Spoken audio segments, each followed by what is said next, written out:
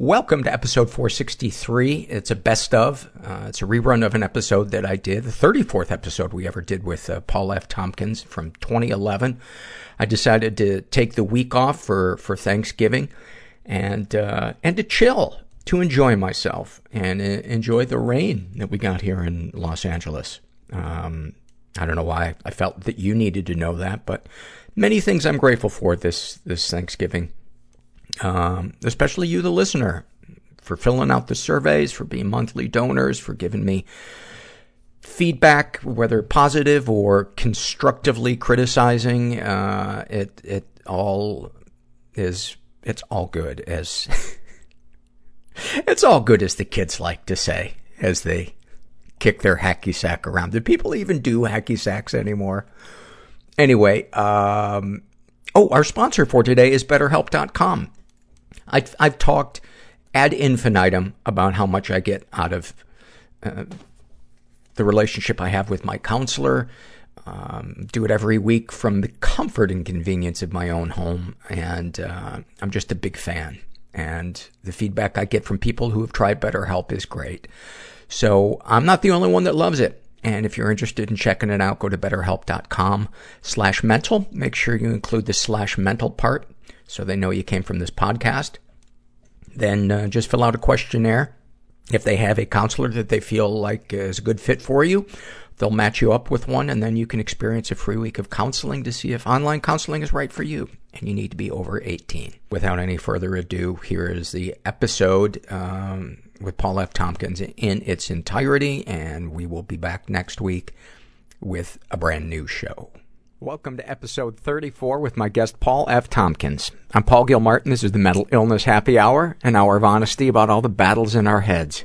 From medically diagnosed conditions to everyday compulsive negative thinking, feelings of dissatisfaction, disconnection, inadequacy, and that vague sinking feeling that the world is passing us by. You give us an hour, we will give you one hot ladle of awkward and icky. This show is not meant to be a substitute for actual professional medical advice. I'm a jackass that tells dick jokes. This is not a doctor's office. Think of it as a waiting room that hopefully doesn't suck. But first, before we get to Paul's interview, a few notes. As I mentioned on the last podcast, t-shirts are now available. Mental Illness Happy Hour t-shirts. They're $25, and you can get them at the website mentalpod.com. You can also support the show there by making a donation through PayPal, buying something through our Amazon search link. You can go to the forum there. I've been really touched by the number of people that have started posting stuff on the forum and helping each other out and connecting and expressing love and support for each other. It's really, really touching, and I want to thank the guys that help keep the spammers out of that. Eternally Learning is one guy, and BCZF is the other guy. That's their handle. Is that what you call it when you're in the forum? Anyway, thank you to all of you guys. It was an interesting week. A friend of mine called me from the emergency room, and she was having a nervous breakdown, and actually, the paramedics had to bring her there because she was shaking so badly, and she couldn't drive. And when I asked her what was going on, in a nutshell, she feels like her life is collapsing around her. She used to have a powerful position in her industry, and now she's unemployed. She broke up with somebody that she had lived with for a while, and you know what? I know that feeling when you feel like the rug is pulled out from underneath you, and it feels like there's nothing you can do to protect yourself from stuff like that happening. And while we can't protect ourselves from things happening to us, I think what we can do is create a part of our lives that can't explode, that can't have the legs cut out from underneath it. And what I've discovered is engaging in stuff that doesn't have to do with my ego is the only stuff that can't be destroyed. Doing volunteer work, doing something nice for somebody else, especially if nobody else knows about it, if it's completely anonymous. Because when I do those things, it can't be popped. Nobody can come in and cut the legs out from underneath that. I think of this story that Eric Clapton tells when he was at the height of his people worshiping him as a guitar god. He read a review of one of his albums in Rolling Stone, and they completely dismissed it and said that his playing was derivative and he was ripping off old blues guys. And he says he fainted. And that to me proves that it was ego-based, because ego-based things can always have the legs cut out from underneath them because they're dependent on other people's opinions of us. And if you cultivate an area of your life that is kind of good and pure and selfless, when all the other stuff collapses, the landing, to me, is softened because you always have that to fall on. And then you don't believe that lie that I am nothing and my life is disappearing. Everybody I know is bizarrely, beautifully fucked up in some weird way. I couldn't stand you in the audition. I couldn't stand you. Yes, awful. Yeah. I was drunk. And I learned that I could solve my problems. And sad. Through violence, since I couldn't communicate. Lonely. Yes. I'm afraid that my genitalia is ugly. That's hurtful. And what was your role in the robbery? I mean, you never knew what you were going home to. I had a jar that had teeth in it. I was a wreck. Other people's teeth? Yeah. I'm here with Paul F. Tompkins. Can I call you Tomcat? Does anybody call you Tomcat? No, I don't know what's taking so long. Has anybody ever called you Tomcat? No. Apparently they used to call Tom Kenny that back in the... when it was him and Bobcat Goldthwait. Bob was Bobcat, Tom was Tomcat. Makes perfect sense. And I think Paul Kozlowski was Paulcat or Polecat. Polecat, depending on your pronunciation. Would make... Yeah. For those of you that don't know Paul F. Tompkins, and there's more to it. Oh, there is. Oh, I thought that was it. I thought you just had me by for that. Oh, yes, just to call you Tomcat. I guess I haven't listened to the whole podcast. You should listen to the Look, podcast. I'm busy. Yeah, you thought this was just an assigning a nickname podcast. I thought it was like a 4 to 7 minute podcast, and I'm like, I would always get halfway through and like, I gotta run. Oh my God, this is very awkward. I've got to be I've got to reveal more information in my emails when I solicit people to come on the podcast. I never got as far as the introductions. Yeah, I would always think, I wonder who that was. You're really impatient. Well, we'll get to that. We'll get to the roots of that, because that's what this. But you wouldn't know that. No, that's true. Yeah, I guess that's true. I just caught you. I just caught you. You don't flesh out your characters. You are really a rank amateur. For those of you that don't know Paul F. Tompkins, he is in my opinion one of the best stand-ups working today. I'm alone in that opinion because most people find him intolerable, insufferable, long-winded, unbearable. Any word that begins with "un." Anti, non. Paul was a writer and performer on the groundbreaking HBO sketch show, Mr. Show. He has a podcast that is absolutely one of the funniest, most original podcasts out there. It's called the Pod F. Tomcast. And if you haven't heard it, it is, I was talking with somebody the other day about podcasts, and we were both saying how excited we are whenever one of your new episodes comes out. And we were like, it's like comedy Christmas when your episodes come out. Thank you very much, Paul. It's your sense of humor. And here's one of the reasons why why I was a little surprised that you felt you qualified to come on the show, because your sense of humor has a lack of hate in it that is really refreshing. Paul's sense of humor it's very, very literate, and it's got a silliness to it, and it's got kind of a tangential, abstract quality to it. And it is, there's nothing like it. There's nothing else like it. And, but there's almost like, and I don't certainly don't mean this as a put down. This is something I strive. There's a childlike vulnerability in it that is unprecedented in comedy. I suppose you could go back to the 50s or 60s and find comedians that had that kind of vulnerability, but their comedy wasn't funny. There wasn't. I think I know what you mean. Yeah. You know who I would say though is like that, and it's somebody that I was a great example to me in how I arrived at the style that I have today. Is Brian Regan, because Brian Regan was a guy.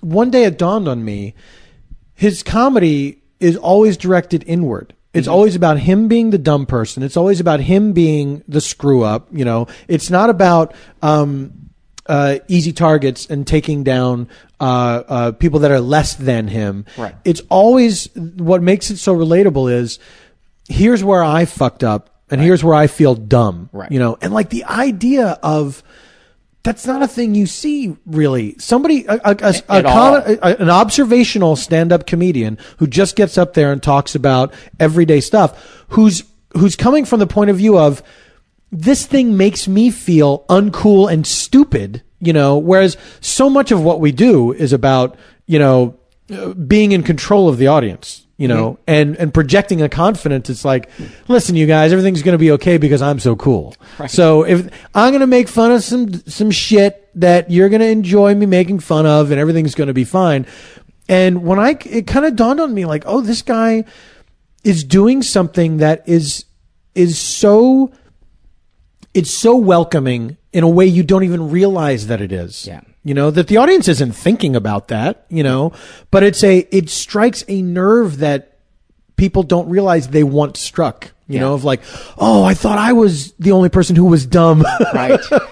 And it's refreshing in its lack of cynicism. And that's the other thing that I enjoy about your comedy is it's so uncynical. And I love it at the beginning of the podcast, you know, the introduction to it, and they say, you know, performed for a uncynical audience. Right.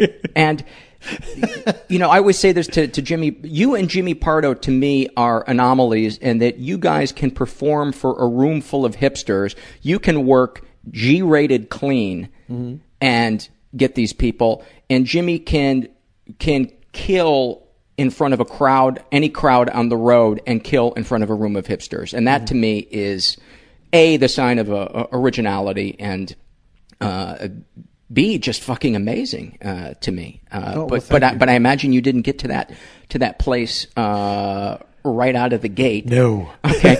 Well, I don't want to, and I don't want the focus of this episode to be too much about comedy, because there are other podcasts that I think Mark Maron does what he does, and while there are areas of our podcasts that overlap, I try to consciously avoid not treading territory that sure. So I would like to start with I don't know, where do you think would be a good place to start, since you kind of know what you feel makes you relatable to the theme of this show? Where do you think would be? Well, I think that like you know, a lot of your guests who are performers of some kind, you know, and I've listened to just about all the episodes, I think, that you have of your show. Yeah. Really? Yeah, absolutely. Wow, that I'm incredibly flattered. No, and it's a lot of people that I know, you know, so that you know, I have people that are sort of my gateway guests on podcasts. That's how I find things. And so sometimes I'll do a search for my friend Jen Kirkman, you know, and I saw that she was on your show, and I didn't even know you were doing this podcast, you know, and that's how I found out. I didn't even know I was doing this podcast. How many episodes in did you find out? About the sixth one. I found myself editing, and I went, "What?" And it feels like a betrayal. So I started listening, and I got into it immediately. And I think what I share with a lot of people, and what a lot of performers share, is there was something early on you were not getting enough of, whether it's love or attention or both, or whatever magical combination. it is that we think some people are getting that makes them not do what we do, Right. you know. And for me, it definitely was, you mean when I was talking about my childhood saying I wasn't getting enough love or attention, or you mean professionally I wasn't getting enough? Yeah, take your pick. But no, I mean, I think it definitely starts with childhood, and it's a very common story, to all of us. I was the fifth out of 6 children, growing up with, a mother who was, just flat out burnt out, just by the time I came along. This was somebody, from the a depression baby, who I think, my relationship with my mother, who passed away in 2007, I think has informed just about all the choices that I made in my life up to a certain point, because this was the person that this was the audience member for how many decades of my life, the person that I was trying to make, trying to get the approval, trying to get the, Was she a good audience for you? No, she sure wasn't. No. And that's why. Because I heard you, I also heard you, I listened to you on Mark Maron's podcast, and you said that your dad also wasn't a really... That super remote. To this day, my relationship with my dad is I've described it as being with him is like being with a friend of a friend that I don't know that well, and I'm struggling for any kind of conversational like how can I get more than a one-word answer out of this guy? Yes. Just the fact that I refer to my dad as this guy, like a lot. But my mom was the person that because my dad was at work all day, and then he would come home and he would go off into his world. He would go up into his room where he would watch his television, read his newspaper, that kind of thing. And he was done for the day, so like the socializing with the family was not a thing that he did. Their marriage was, pretty much over from my earliest memories. I never saw them exchange any affection at all. That was totally. But they stayed married. But they stayed married. So, yeah, because that's what you did. That's my. I've never seen my parents express. Well, my dad's gone now, but I never saw them express love to each other, and it's weird when that's your role model, because it's so bizarre. Yeah. There's almost like a deadness in your house that's just walked around and not talked about. And how do you think that? That's a really good way to put it, because it is like this thing of like, what are we not going to talk about this at all? Like the fact that this is a weird arrangement. Like you two clearly are not on board with each other anymore. Yeah. What are we all doing here? Yeah. And that is how it felt to me. And I remember as how old was I? Like 12, 13, and my mother had a lot of anger. Which she was kind enough to pass on to me. I inherited that from her. I would hear her kind of rail against her life, like in the kitchen, banging things around, Really? And she was a person who felt clearly overwhelmed by her circumstance in life. She had to take care of all these kids. She had a job. She had this husband that she felt was not helping out in any way. And I guess my dad's view on things was he had a job, he worked all day, and he was done. He was fulfilling his part of the bargain. Mm-hmm. He was providing for the family. So like the idea of washing dishes on top of that's not going to happen. Sure. Especially for that generation. Yeah, exactly. And I think and I think my mother's frustration was she did everything that was asked of her by her time and her social status, her religion, all the things that she did, everything that she was expected to do, and nobody said thank you. and nobody said good job, and nobody said, hey, eventually you're going to get this. You know, like the closest she got to that was the church saying your reward is in heaven, you know. But mostly what she got was... You were raised Catholic? Oh, yeah. Yeah.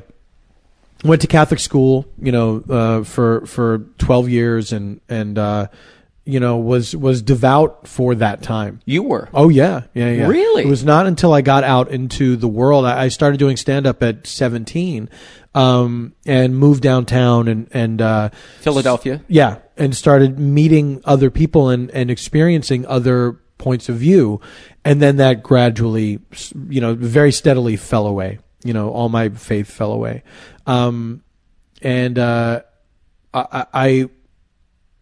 I was very much in the mold of my mother, you know, a person who was doing what they were told to do to a certain extent. Obviously, you know, embarking on a career in show business was definitely going my own way. That was not a thing in my family. My oldest sister actually tried it, and then that eventually stopped, you know.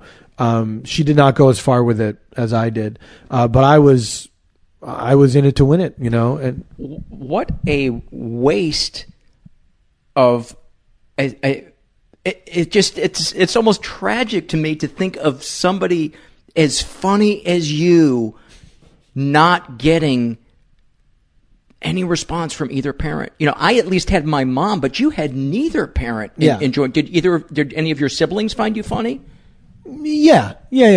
And did you guys all make each other laugh? Oh yeah, we're a funny family for sure, and my parents included. You know, okay. Even my dad, in his way, every once in a while will get off a good one. You know, but my mother was very outspoken, and she liked to laugh. You know, and that's what made it so maddening that I could never really get the approval from her.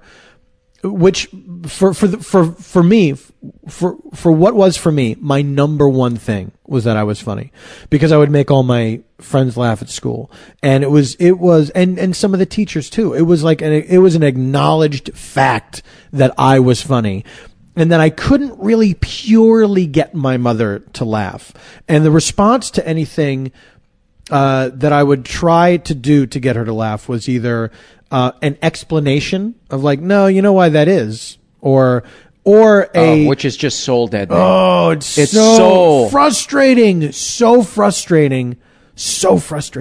Or it was not the time, you know, or she was not in the mood for jokes. Do you think either of your parents were like maybe clinically depressed? Oh, I think my mother probably was. Yeah. My dad, who knows? Yeah. Were either of them drinkers? No, not to any great extent. My dad probably drinks more now as an old retiree than he ever did. Yeah. You know, he would have like a beer after work, you know, but not really. It was not a big deal, right? You know. So, what do you like when you would try to make your mom laugh, and it would get nothing? Do you remember kind of what that felt like?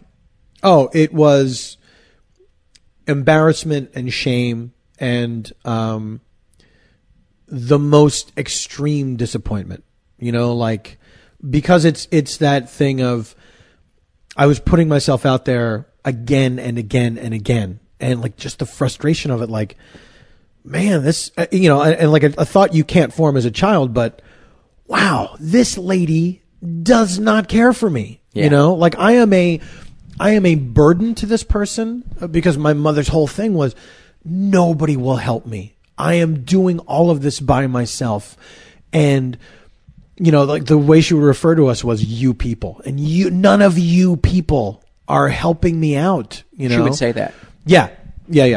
It was, you know, she couldn't understand, like to her it was, there's all these people in the house, but she has to do everything. And from you know, a very young age, the idea that you know, I was a bad child because I was not helping her out. But I didn't have any worse than the other siblings in her mind.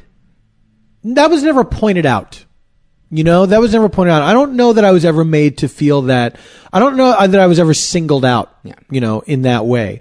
But she let you know and know in certain terms that you were thankless and yes. and ungrateful. Yes. You're not sorry, you're thoughtless Yeah. is a phrase that was used very often. When it was pointed out that I was not doing something that I should be doing, or I was not doing something as well as I could be doing, or that it didn't occur to me to go do something on my own that would help out around the house. And I would say, I'm sorry. And she would say, you're not sorry, you're thoughtless, which... That's so harsh. Oh, it was horrible. It was horrible.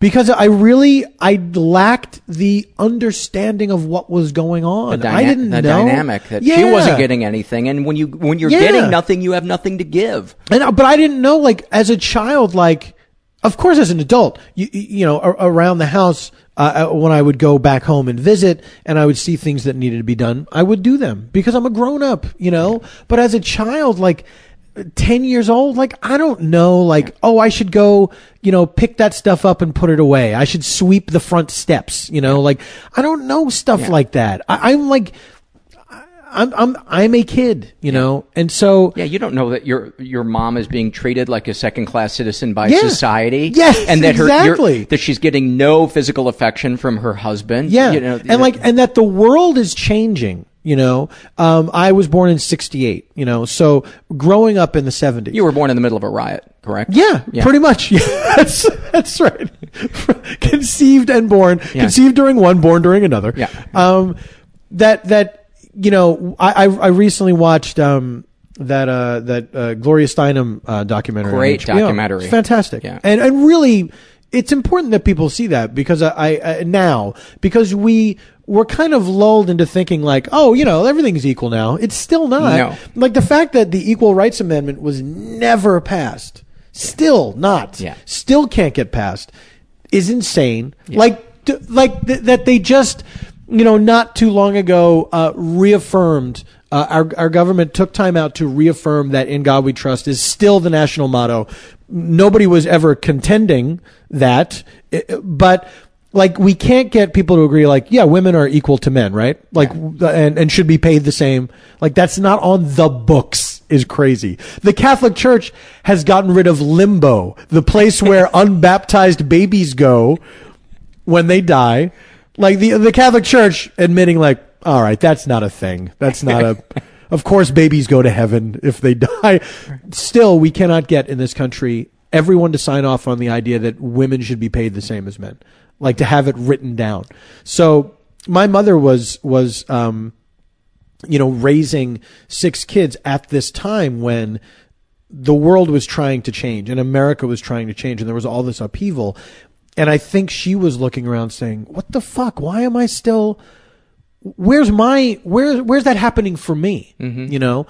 And was she supportive of the women's liberation movement, or was it just not discussed and it was just something kind of in the peripheral background? It was not discussed, but my mother would say things like if there was an old movie on TV, or even like an episode of Columbo or something like that, and you know, if it was something where you know, the criminal like a double indemnity kind of situation. The criminal does it all at the woman's urging. You know, a kind of Lady Macbeth scenario.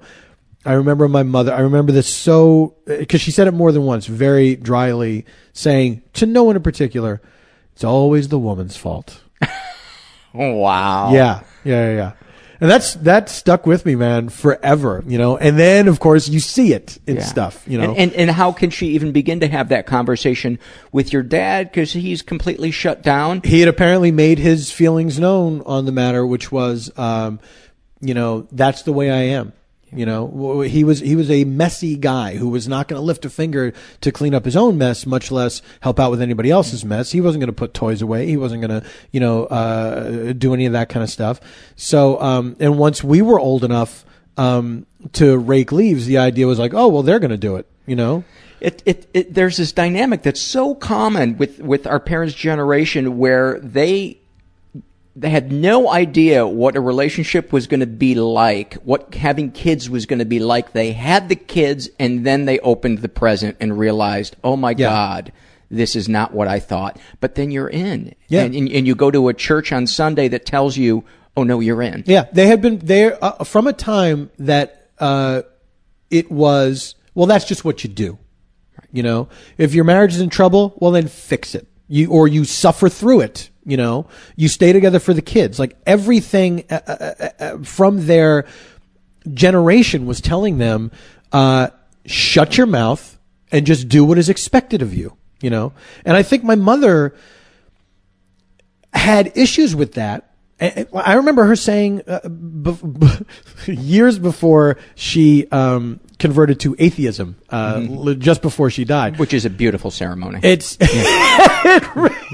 it really is. You really should go all out. You know, get it catered.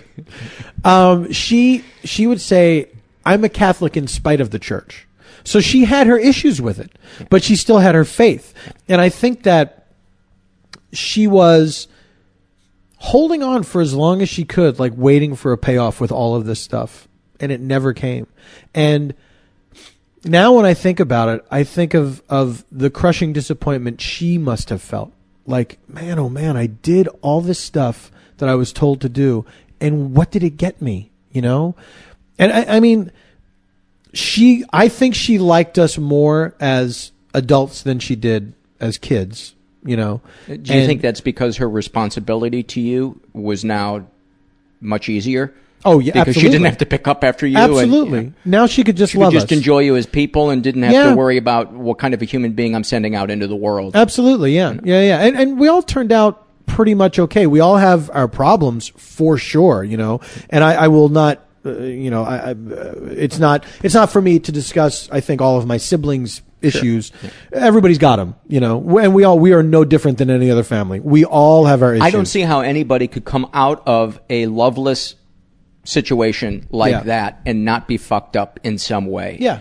You know, it imprints something on you that you're not comfortable with people. Like I remember getting out into the adult world and sometimes like dating women that were very affectionate and were very bubbly and very happy. And I remember something inside me wanting to snuff that out because it made me uncomfortable because it was so foreign. Right. It was, you're happy for no reason. I remember saying to a date of mine one time at a party in high school, she just smiled this beautiful smile at me. Mm-hmm. And I said, "What the fuck are you smiling about?"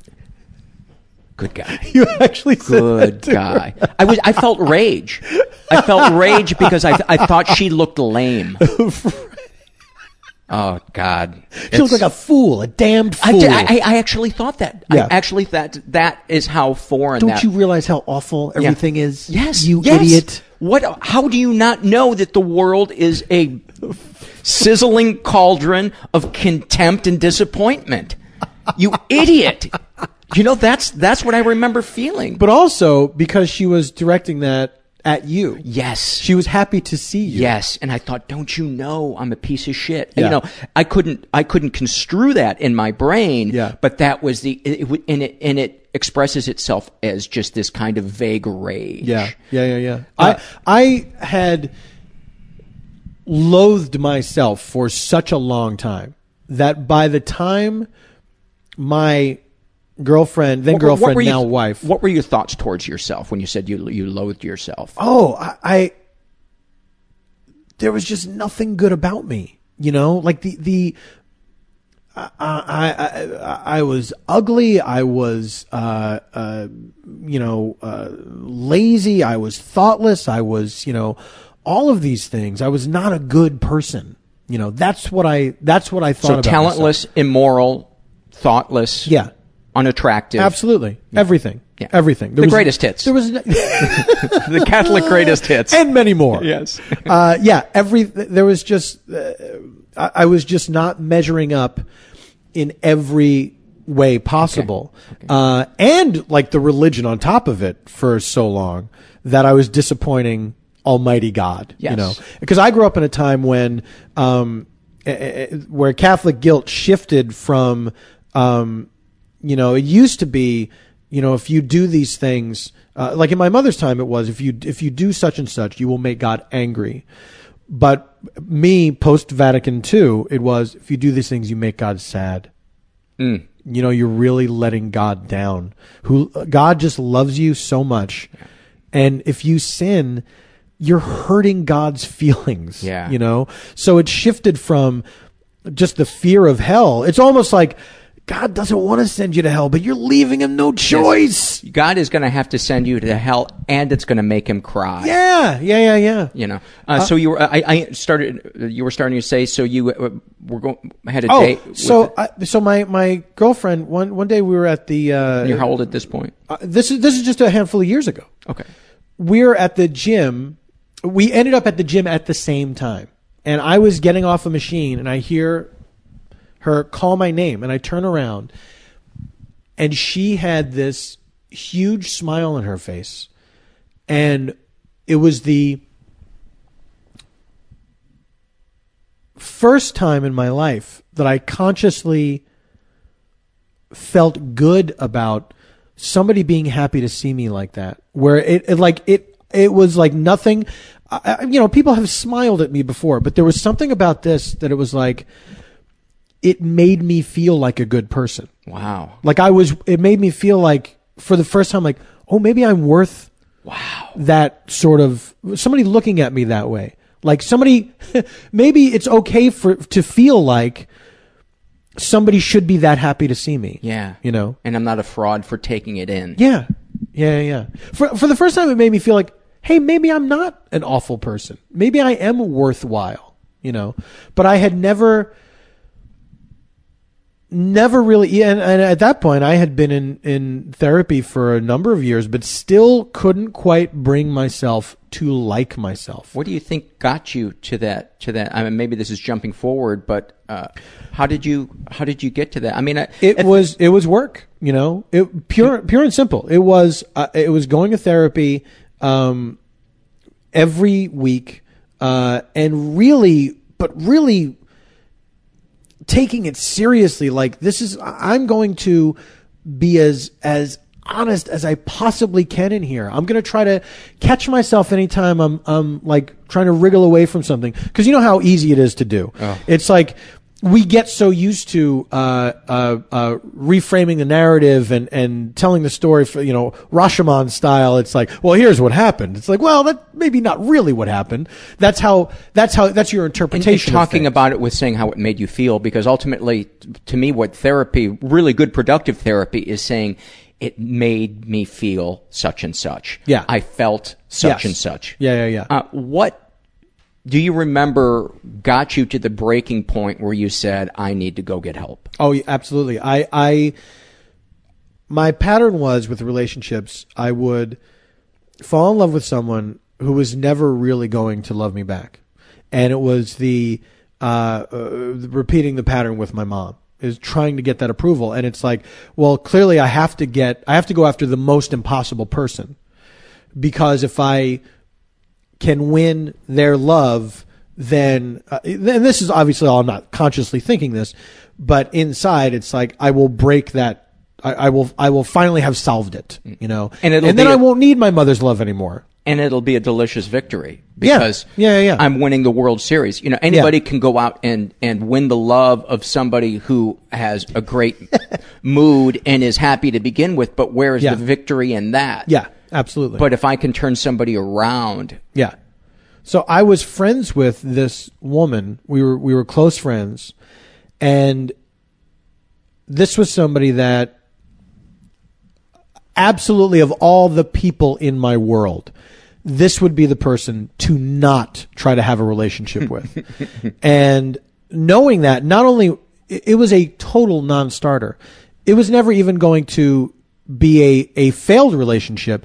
She was not going to be on board with it as soon as I brought it up, which is exactly what happened. Female friend, and you said, I'd like to be more than friends. I have feelings for you. It was met with anger. She was... Anger? Yeah. Why anger? Because she knew it was the end of the friendship. She knew, because she had been down this road before with somebody else. She knew it was going to be awkward, uncomfortable. She knew that I was going to have a weird anger towards her for not loving me. And all of it, exactly what happened. Really? And was this a professional peer or just a friend? Both. Okay. Yeah. So it was, we had this very, this relationship that would ping pong back and forth between, really good and really tense and uncomfortable. This is after you expressed this to her. After I expressed it. And do you remember what she said to you when you said, I'd like to be more than friends? I called her up, I blurted it out, and then I hung up the phone. And then I can't remember, was it later that day or a day later or something? Were you just waiting then for the phone to ring? I don't know what the fuck I was waiting for. I don't know. I think I was waiting for the earth to swallow me up at that point. It was that feeling of, I should not have done that, but I was so compelled to do that. Yes. I had to do it. Yes. Ugh, like the pit of my stomach. Horrible. And mortified. Why did I do that? What a prison to be in when you are compelled to do something that shames you. Yeah. Especially if it becomes like, something that, a compulsion that you do over and over again. Overeating or getting too drunk or whatever it is. And oh my God, here's that feeling again. I'm going to do this. Yeah. I can't stop myself. What made it so horrible was I still had enough of that, by the way, I invite the leaf blowers. Whenever I know I'm going to have somebody over for the podcast, I say, please clear the immediate area of all leaves. I think it adds a nice subtext to everything where it's like, this is what it's like in your mind when you got this stuff going on. It's as annoying as a leaf blower. I still had enough of that, that romantic cinematic delusion that you have as a kid, that you have in high school. That sliver of hope. It's so dumb. So I think about it now. See, it's still hard for me not to dislike the person that I was, to really have contempt for the person that I was. Yeah. I cringe when I think about my past self, and it's not like I'm not a completely different person, but I am a very different person in many, many ways. So when I think about, that, like there was still. Can I share an awful one? Sure. I was about 22 years old. Had just graduated from college. I was, making my rounds, going to auditions in Chicago, and I was represented by this agency that also happened to handle models.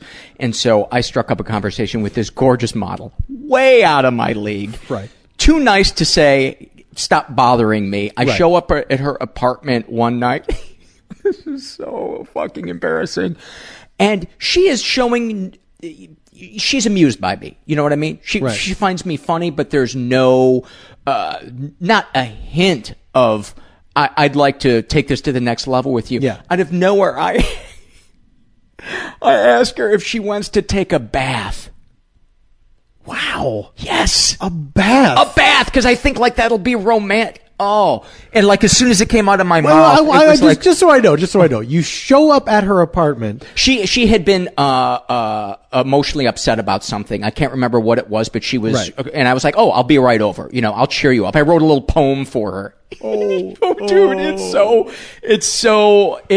she was too nice to show the real horror that she should have reacted to me with. But the reason I bring that up is to compare the notes of you don't. It comes out of nowhere because you think, well, yeah, it's 1 out of 100, but I gotta try. Yeah. And there's also that we're so conditioned to think that's what's going to turn everything around. Right.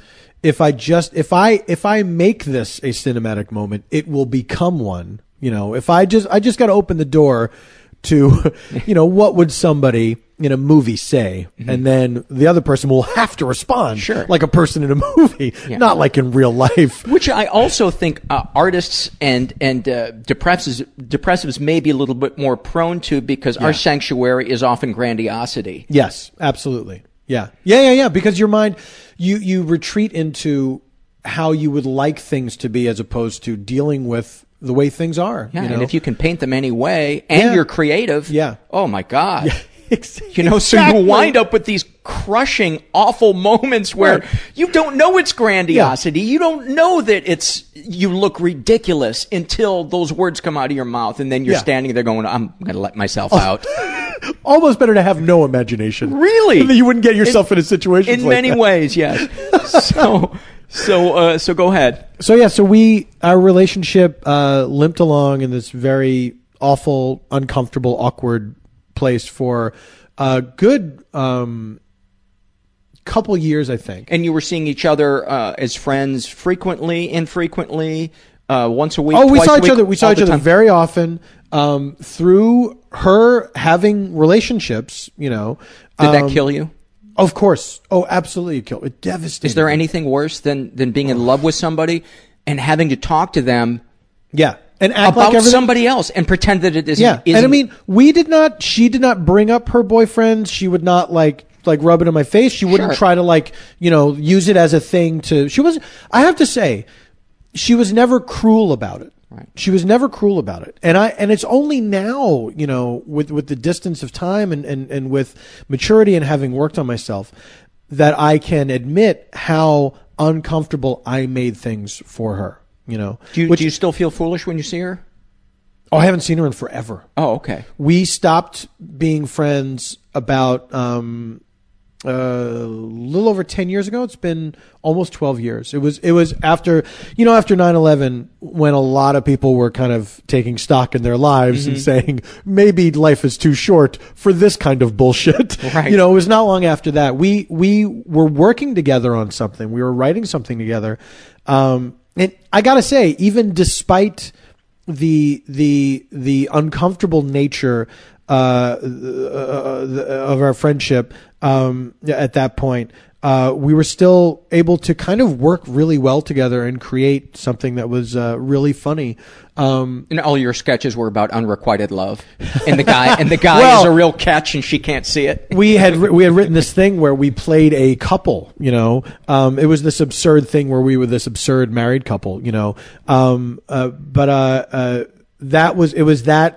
It was that close proximity, and that it was the working relationship that enabled the friendship to end, because it was the frustrations with the working relationship that really, like, she was able to see and admit that was really just masking, you know, or that was standing in for this horrible dysfunctional relationship that we had that really needed to end, because it wasn't going to get any better.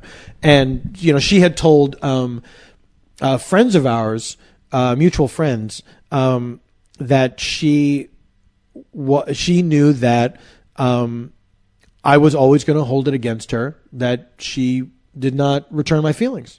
And of course, like, at the time, I was like, that's absurd. I knew immediately that it was the truth, but I could not even admit that to myself. Sure. It was like, you know, when you have an unpleasant thought that you really need to focus all your attention on, and you look away from it in your mind. I can handle that I'm unloved, maybe, but not unloved and petty. Yeah. You know what I mean?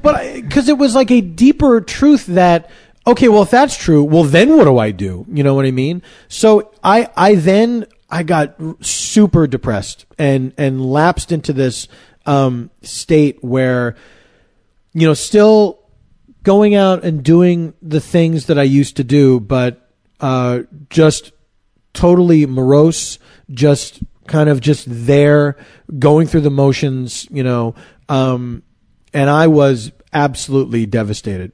Like, because I knew I had made this happen.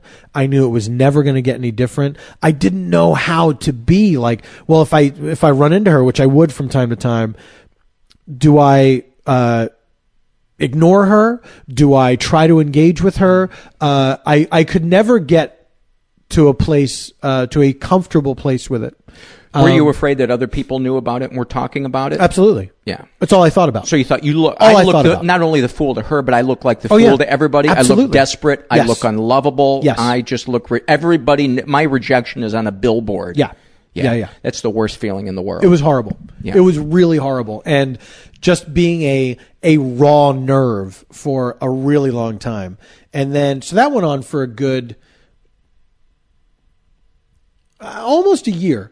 almost a year after that was when I went to therapy for the first time. Now, before we get to that, was your comedy at this time, was it reflecting that pessimism and that anger, or was it? Oh, absolutely, yes. Yeah. And it was, my comedy at that time was very, like, I would go up at a place like Largo here in Los Angeles, which was a hip, cool room, and I would go out there and I would make fun of other people in show business. I would be really acerbic about, just anything, trying to achieve some kind of coolness in the eyes of other people, trying to get some kind of stature back, I was not able to talk about what was actually going on in my life.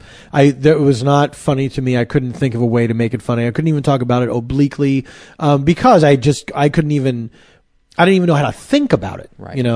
I was not at all in touch with my feelings, really, so I was very, there was a bitterness that was coming out of me, that was directed at these dumb targets that did not matter, and to the point where I think it affected my my career, where I think that I was talking shit about people or things that I should not have talked shit about, and I think it adversely affected me. There's one instance that I know for a fact, that it took years to correct. Really?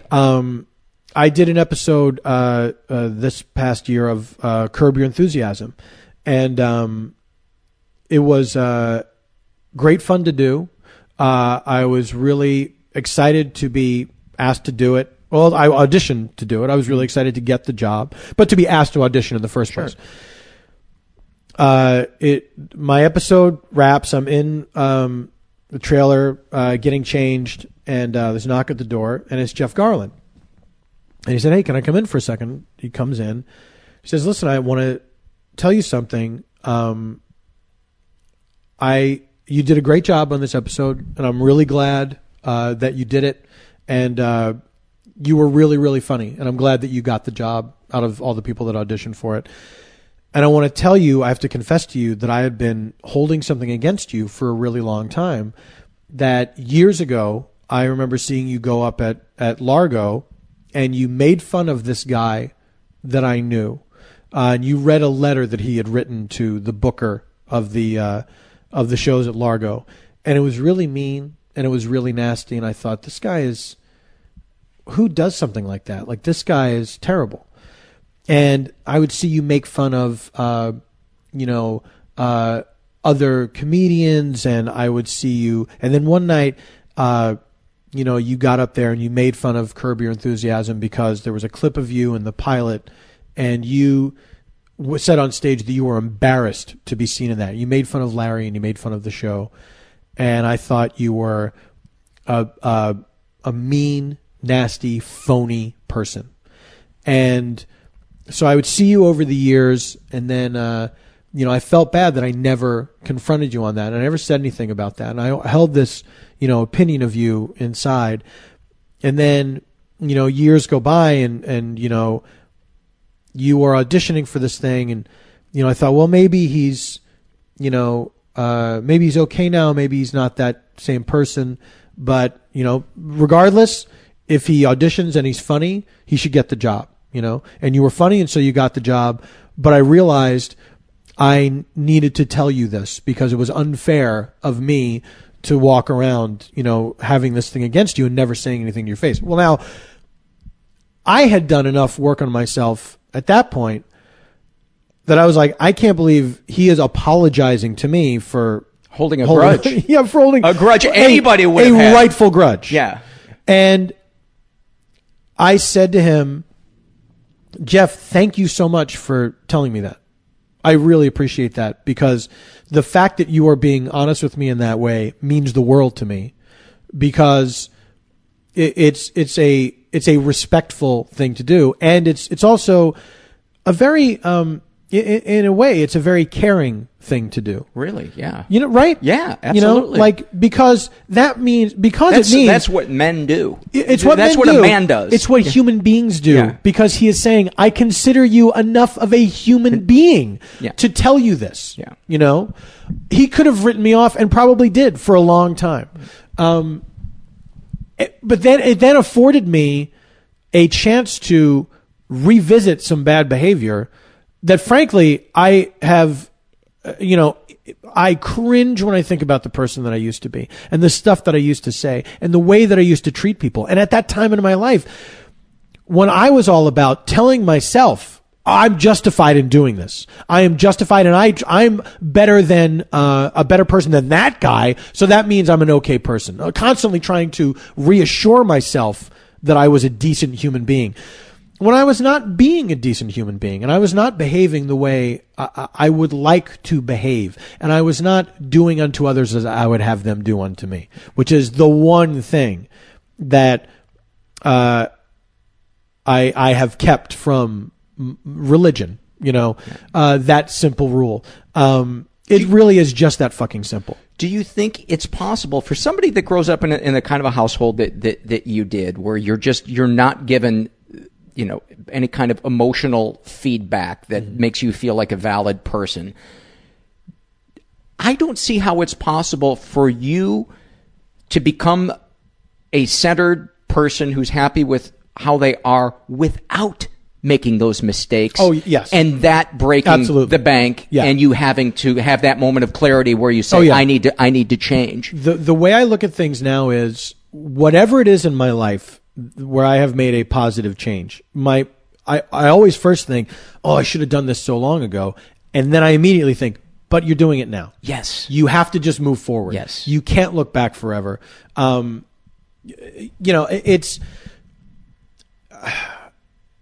if I could, like anybody, so many things I would do differently if I could, but I can't. No.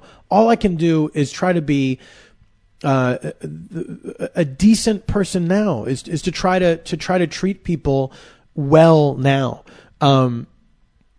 even if they don't treat me well. You know what I mean? Yeah. And it's gotten the good news is it's gotten easier to do. It's gotten easier for me to catch myself in moments of, extreme emotion. If I'm sad, if I feel like someone has offended me, slighted me, insulted me, condescended to me, whatever, it's gotten so much easier for me to either a moment later, the next day, a week later, whenever it happens, to say, hold on a second, what was that person going through? What's their story, and how much empathy can I engender for this person? Mm-hmm. How can I really? And sometimes it's fucking hard. Yeah. Sometimes it's really hard. But sometimes, even if it's hard, I'm able to say, this person is a person just like me, and thank God I have all that negative example of myself to look at and say,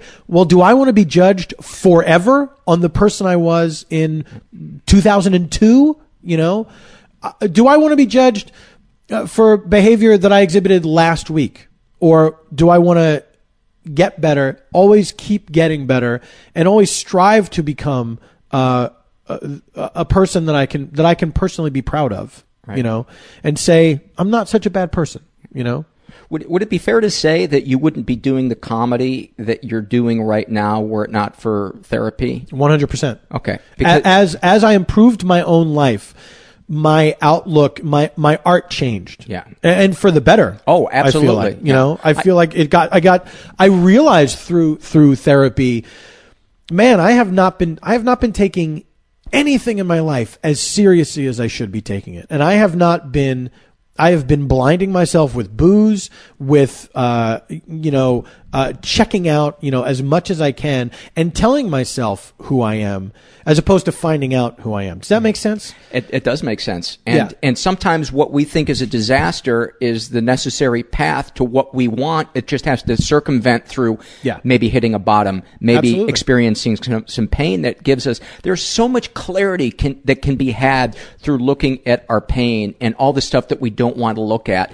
And it almost seems like the worst thing that could happen for us is for us to be given what it is that we're fantasizing about at the time that we're fantasizing about it, because we wouldn't be able to handle it. Yeah. When it kind of dawned on me, there's always something more that you're going to want. There's never, because I think especially I think this is true for everybody, but I think especially in our business, because we have these, there's always a carrot and the stick always gets longer, It's always like, well, okay, you got this, but what about this? You don't have this yet, sure. And we keep thinking like, right now, what I would love more than anything, is to get a steady gig on television, where I go to the same place every day, Monday through Friday, and I get to come home and have dinner with my wife, at the end of the day. I would love that. Absolutely. And in my mind, I've conditioned myself to think that is a modest goal. You know what I mean? Like, right. Look, I don't want to be a global superstar. All I want is my own television show. That's creative. Not asking for so much. Financially and creatively rewarding, shot near my home. Exactly.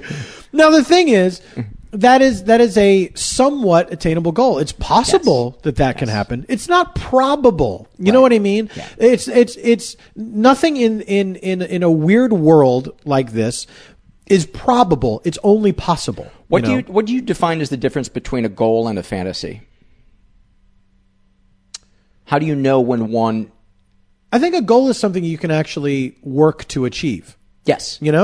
That's what I would say. I would say goal is something that you can logistically say, here are the steps it would take to get to it. A fantasy is often something where there is a leap of logic there that no blank can be filled in. Exactly. Except by the ego and maybe grandiosity. I think fantasy, anytime you're thinking, if that guy would just die,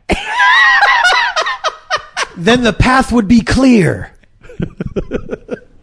If only the heads of all the networks could see me tonight having this show that I'm having. Exactly, yeah. It would all turn around. But I think a goal is also something that the difference between a goal and a fantasy is a goal is something that you could achieve, but if you don't achieve it, it's got to be okay. Does that make sense? Yeah. It's like, look, I went through a period of bitterness not that long ago where I was in a really dark place. It was all about, entering into middle age, getting into my 40s and getting like, I'm 43 now. So realizing like, well, that's just going to continue happening. Mm-hmm. I'm not going to wake up and like, oh, you're 38 again. What? Fantastic. I didn't know it could go the other way. You get like a reset of a couple years. Right. So I got into this place where I was just overwhelmed, and it was so much like what I bet my mother experienced, where it's like, holy shit, time is going by so fast that all I can think about is, I'm almost dead. I am almost dead, and where am I, and what am I doing? I did not realize how great my life was. I couldn't see it, and I was trying to see it. You know what I mean? Like at this point, I am a married man. I'm a professional stand-up comedian. I'm having like a really good year financially from all these different things. I'm working on all these other projects that are towards my goal, but I was still at this point where everybody else was doing better than I was. I was not any closer to achieving this goal that I wanted to achieve. It was never going to happen. But really what it was about was mortality.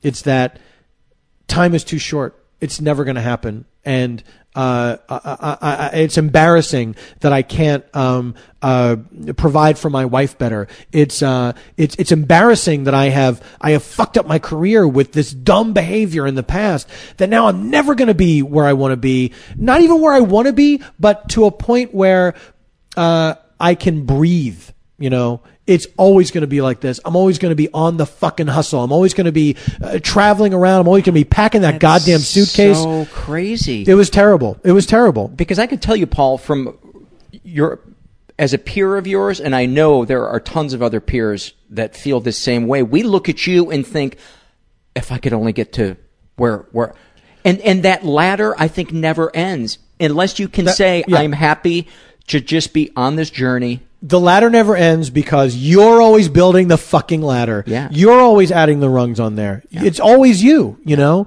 Nobody else was telling me, Paul, you know you're a failure, right? You know that you should be a lot farther along. I was the only one telling myself. Do you ever stop sometimes? I'm sorry. I do want to say this. Oh, yeah.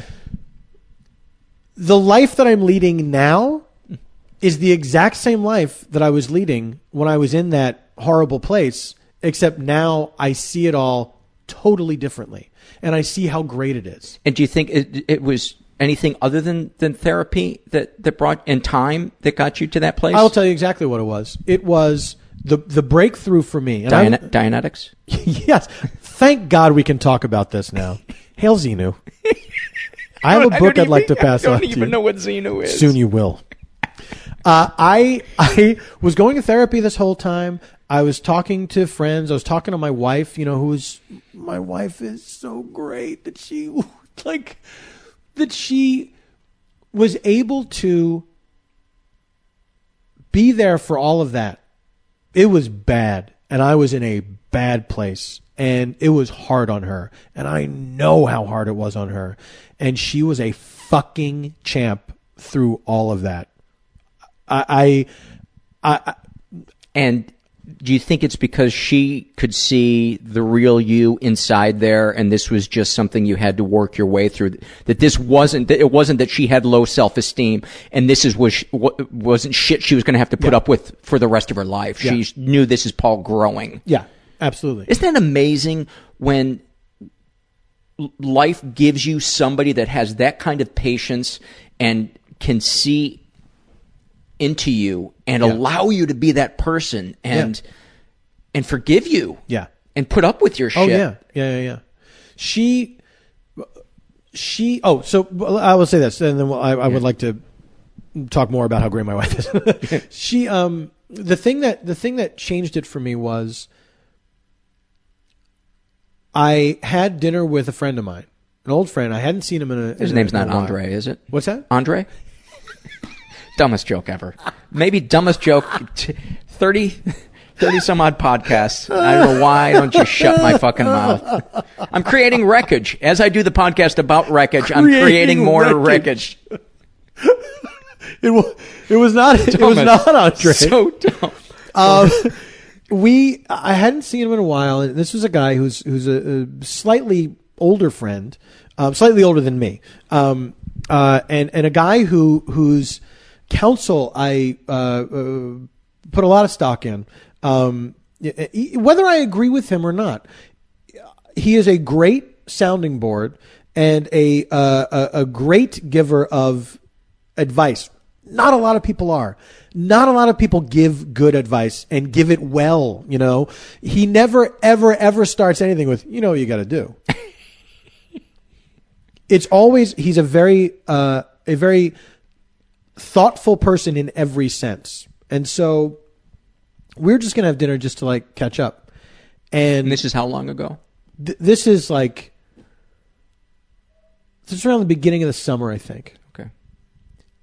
This year. And I think he just asked me, how is everything? And I started talking, and I started saying all these things that I did not know I was going to say. And I laid it all out for him. Here's where I am right now. Here's this pit that I am in that I cannot fucking get out of, you know? And he was just able to talk to me in a way to that flipped my perspective, because he was saying, no, you don't understand. You're saying this is a bad thing and that it's a dead end, it's going nowhere.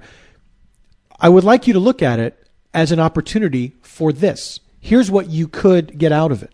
You know, I was doing this, you know, I was going to do this project, and it was like, this thing it's going nowhere and I don't want to do it. I'm going to bail on it. I'm going to bail on it. He goes, don't do that, because as flawed as this project is, if you are good on it, if you give it your best effort, everything will come around to you, because you are going to shine. You will. It's not a matter of, it's not the thing that you want it to be. It's that you're getting a chance to do something that is good for you. You know, it's just that. It was just that simple. Like, stop obsessing about the whole. Yeah. And just look at what you have control over. Yeah.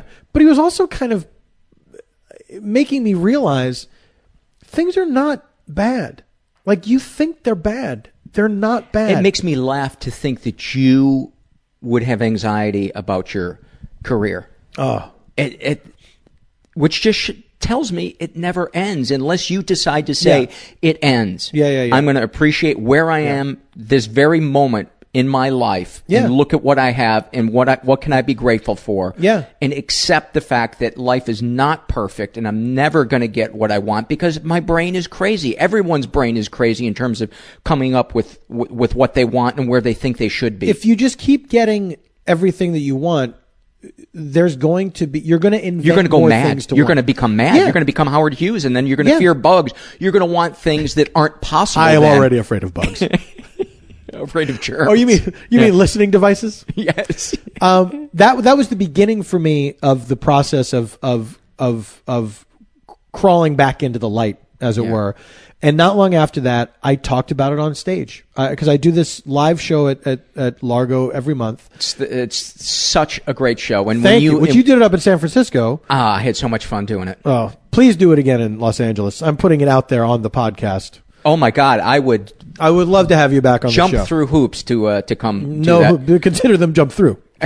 I do a new monologue every month, brand new material, and which is usually decided that day. I like kind of sit and think, what am I going to talk about? You know, and all I could think of was this place of bitterness that I had been in. I was like, but I didn't want to. I was afraid to talk about it because I thought, like, this is going to bum people out. I don't know if I can make this funny, but that's how I approach it every month. Is I don't know how I can make this funny, and what makes it funny is it has to be funny because I'm out there in front of people. Yes. So it's the necessity of that. It's like, you know, the tightrope. You know, make it. It's going to be okay because it has to be okay. Yes.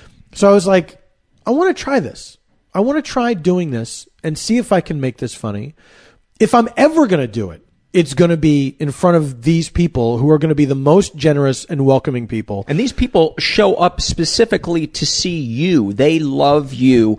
They know your point of view, your sense of humor, and they show up for that. They know the score. This isn't just a random comedy club audience that is showing up for funny night. Yeah. And you're the guy. No, you have a built-in audience, 300 people or however many that come to Largo. And there's some people who might be coming for the guests that I have on the show. There might be some people that are coming because they're friends. But you've won them over already, is my point. Yes. It's a welcoming atmosphere, and it's like, if I was ever going to do this, it's got to be now, and it's got to be tonight, you know, in front of these people.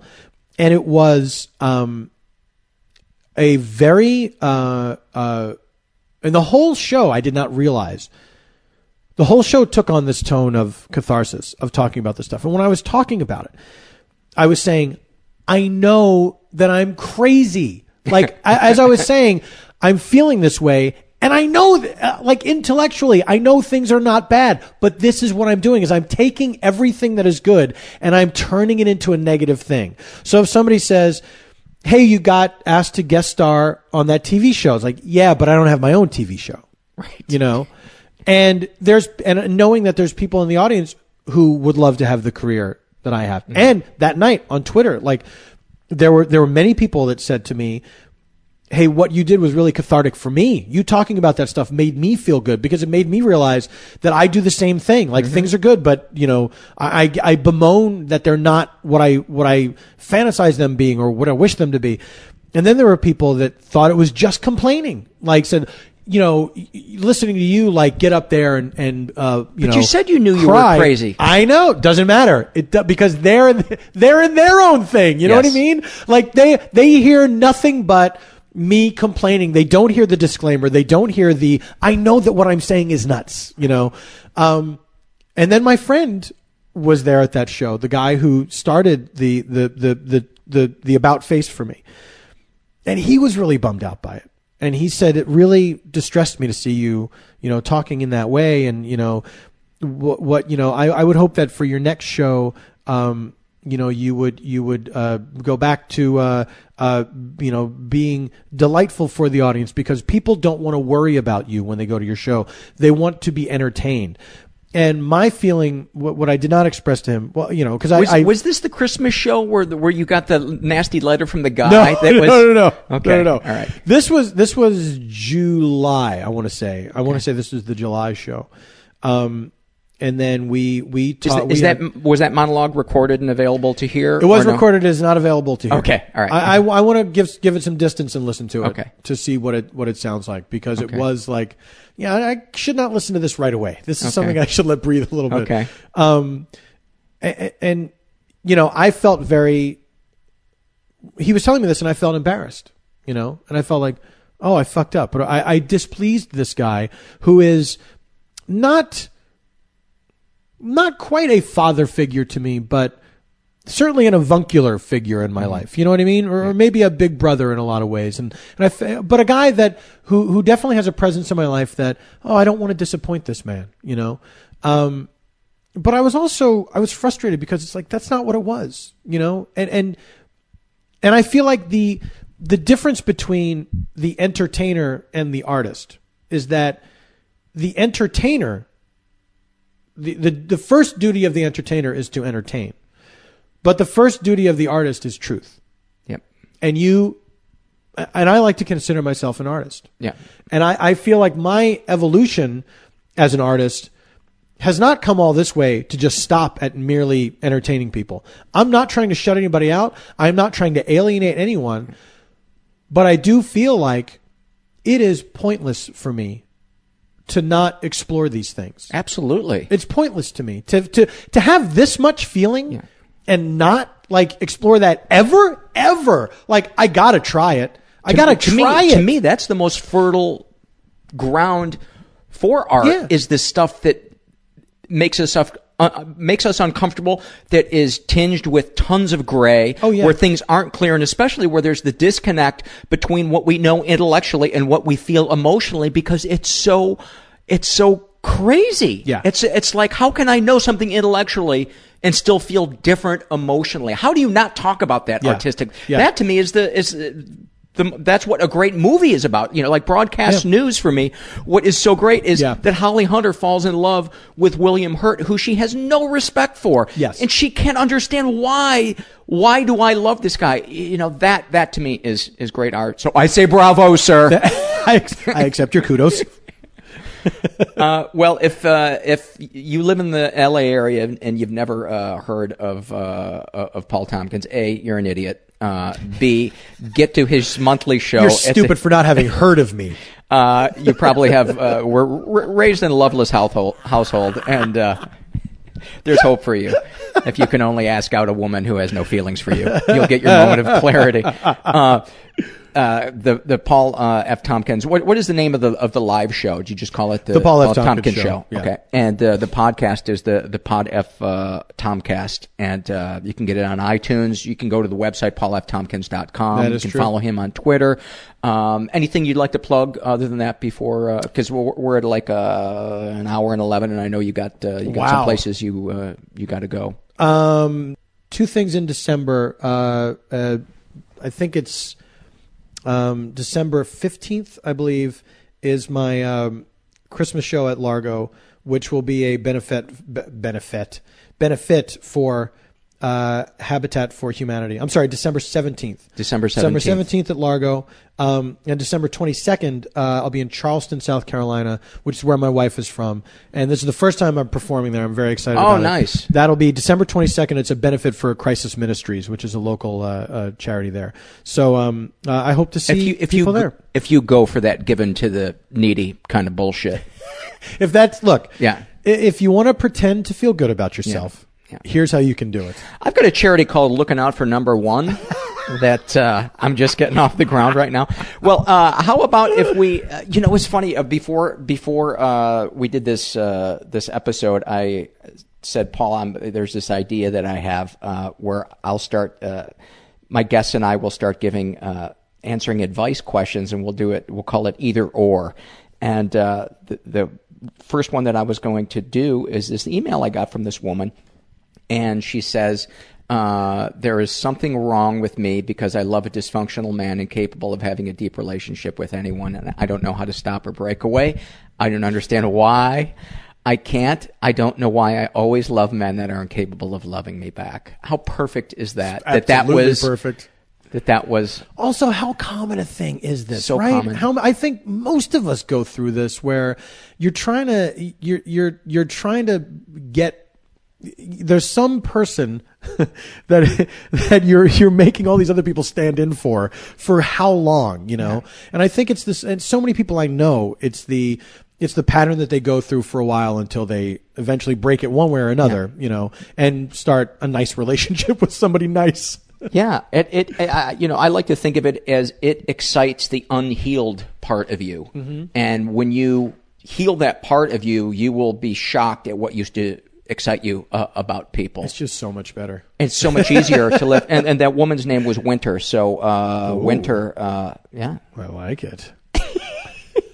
Hopefully you'll get to that place where you work on yourself and you can stop chasing guys that aren't interested in you, but know that you're certainly not alone in that one.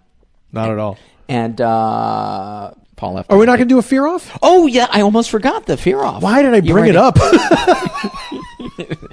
Why did I just do that? I could talk for another 45 minutes, but I know you got an appointment. So we'll do a quick fear off, because you said you only have like 5 major ones, and they all kind of are sub. Yeah, everything underneath else is branches. Yeah. Well, let's get what are your trunks? Your fear trunks. Still, that I may never achieve a relatively stable, comfortable existence in my career.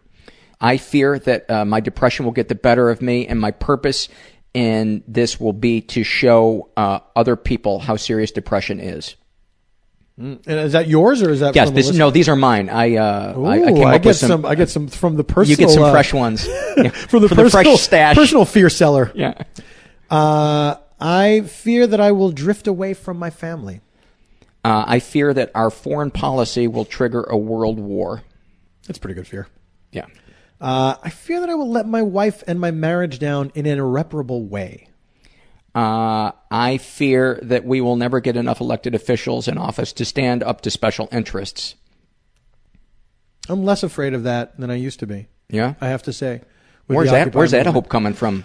With the Occupy movement, honestly, Yeah. the fact that it's still going on and that it's still spreading actually gives me a lot of hope that it's finally kind of happening, that people are literally getting out on the streets. Yeah. Which I think is what needed to happen. Yeah. It's certainly how it needs to start. Yeah. At least. I don't want to be cynical about it, and I think some people were pretty cynical. Obviously, there are still people that are cynical about it, but I saw people that were cynical about it when they first heard about it, like hippies and bongos and stuff, and people that were not supposed to be cynical about it, Right. that it's like, these people they're like you, And now those are the people that are going out there, friends of mine that are out there, in New York and LA. So yeah, I'm less afraid of that than I used to be. Good. I am afraid that that I do not realize what a thoughtless and self-absorbed friend I am to my friends. I'm afraid I will execute badly, fail to enjoy, not put enough effort into, or just plain stink at a project I'm going to do. I'm afraid that I am not as talented as I think I am, or that people tell me I am. That's so funny, because my very next one is, I'm afraid that I am a much worse actor than I think I am.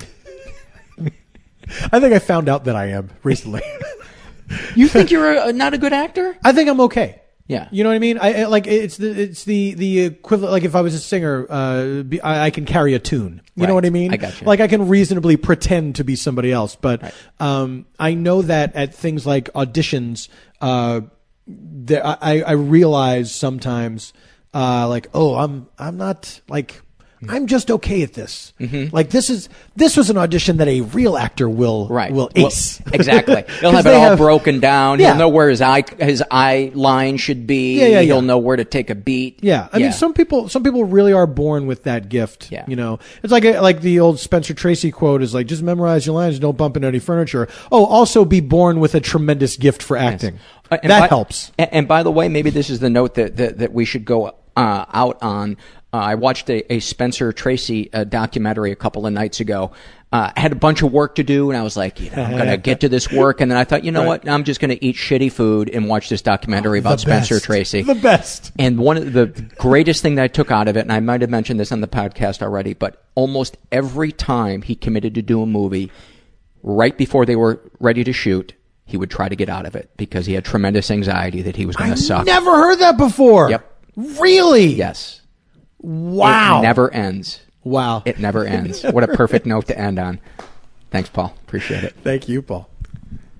That was Paul F. Tompkins. What a great interview. That's just so amazing to me how incredible pain can bring about such great stuff, but at the time we can't see it because it's just so fucking shitty. Yeah, if you ever get a chance to see him, absolutely go see him. He is a true original voice in the comedy world. Many people to thank for helping put this show together. My wife Carla, as always, for her feedback. Steve Grieve, who helps keep the website going. The guys that keep the spammers out of the forum, Eternally Learning and BCZF, thank you guys. And Manuel Moji, who I noticed is really jumping in deep into the forum and posting a lot of stuff and connecting to people. It just warms my heart, man. It warms my heart seeing this little community kind of starting to take off and seeing that people are relating to this podcast and that not only are they not alone, but fuck, I'm not alone. And I'm not just staring at the wall going, oh, fuck, Christmas is here again. Another box of shit my mom didn't want and is putting a bow on and sending it to me. Yeah, we'll get into that in another episode. But thank you, you guys, so much for tuning in. And visit the website, metalpod.com. But most of all, be good to yourself this upcoming trifecta of doom and gloom and depression. Short days, Thanksgiving, and then Christmas and New Year's. So it can be a tough time for a lot of people. So remember to be good to yourself. And thanks for listening. You're not alone.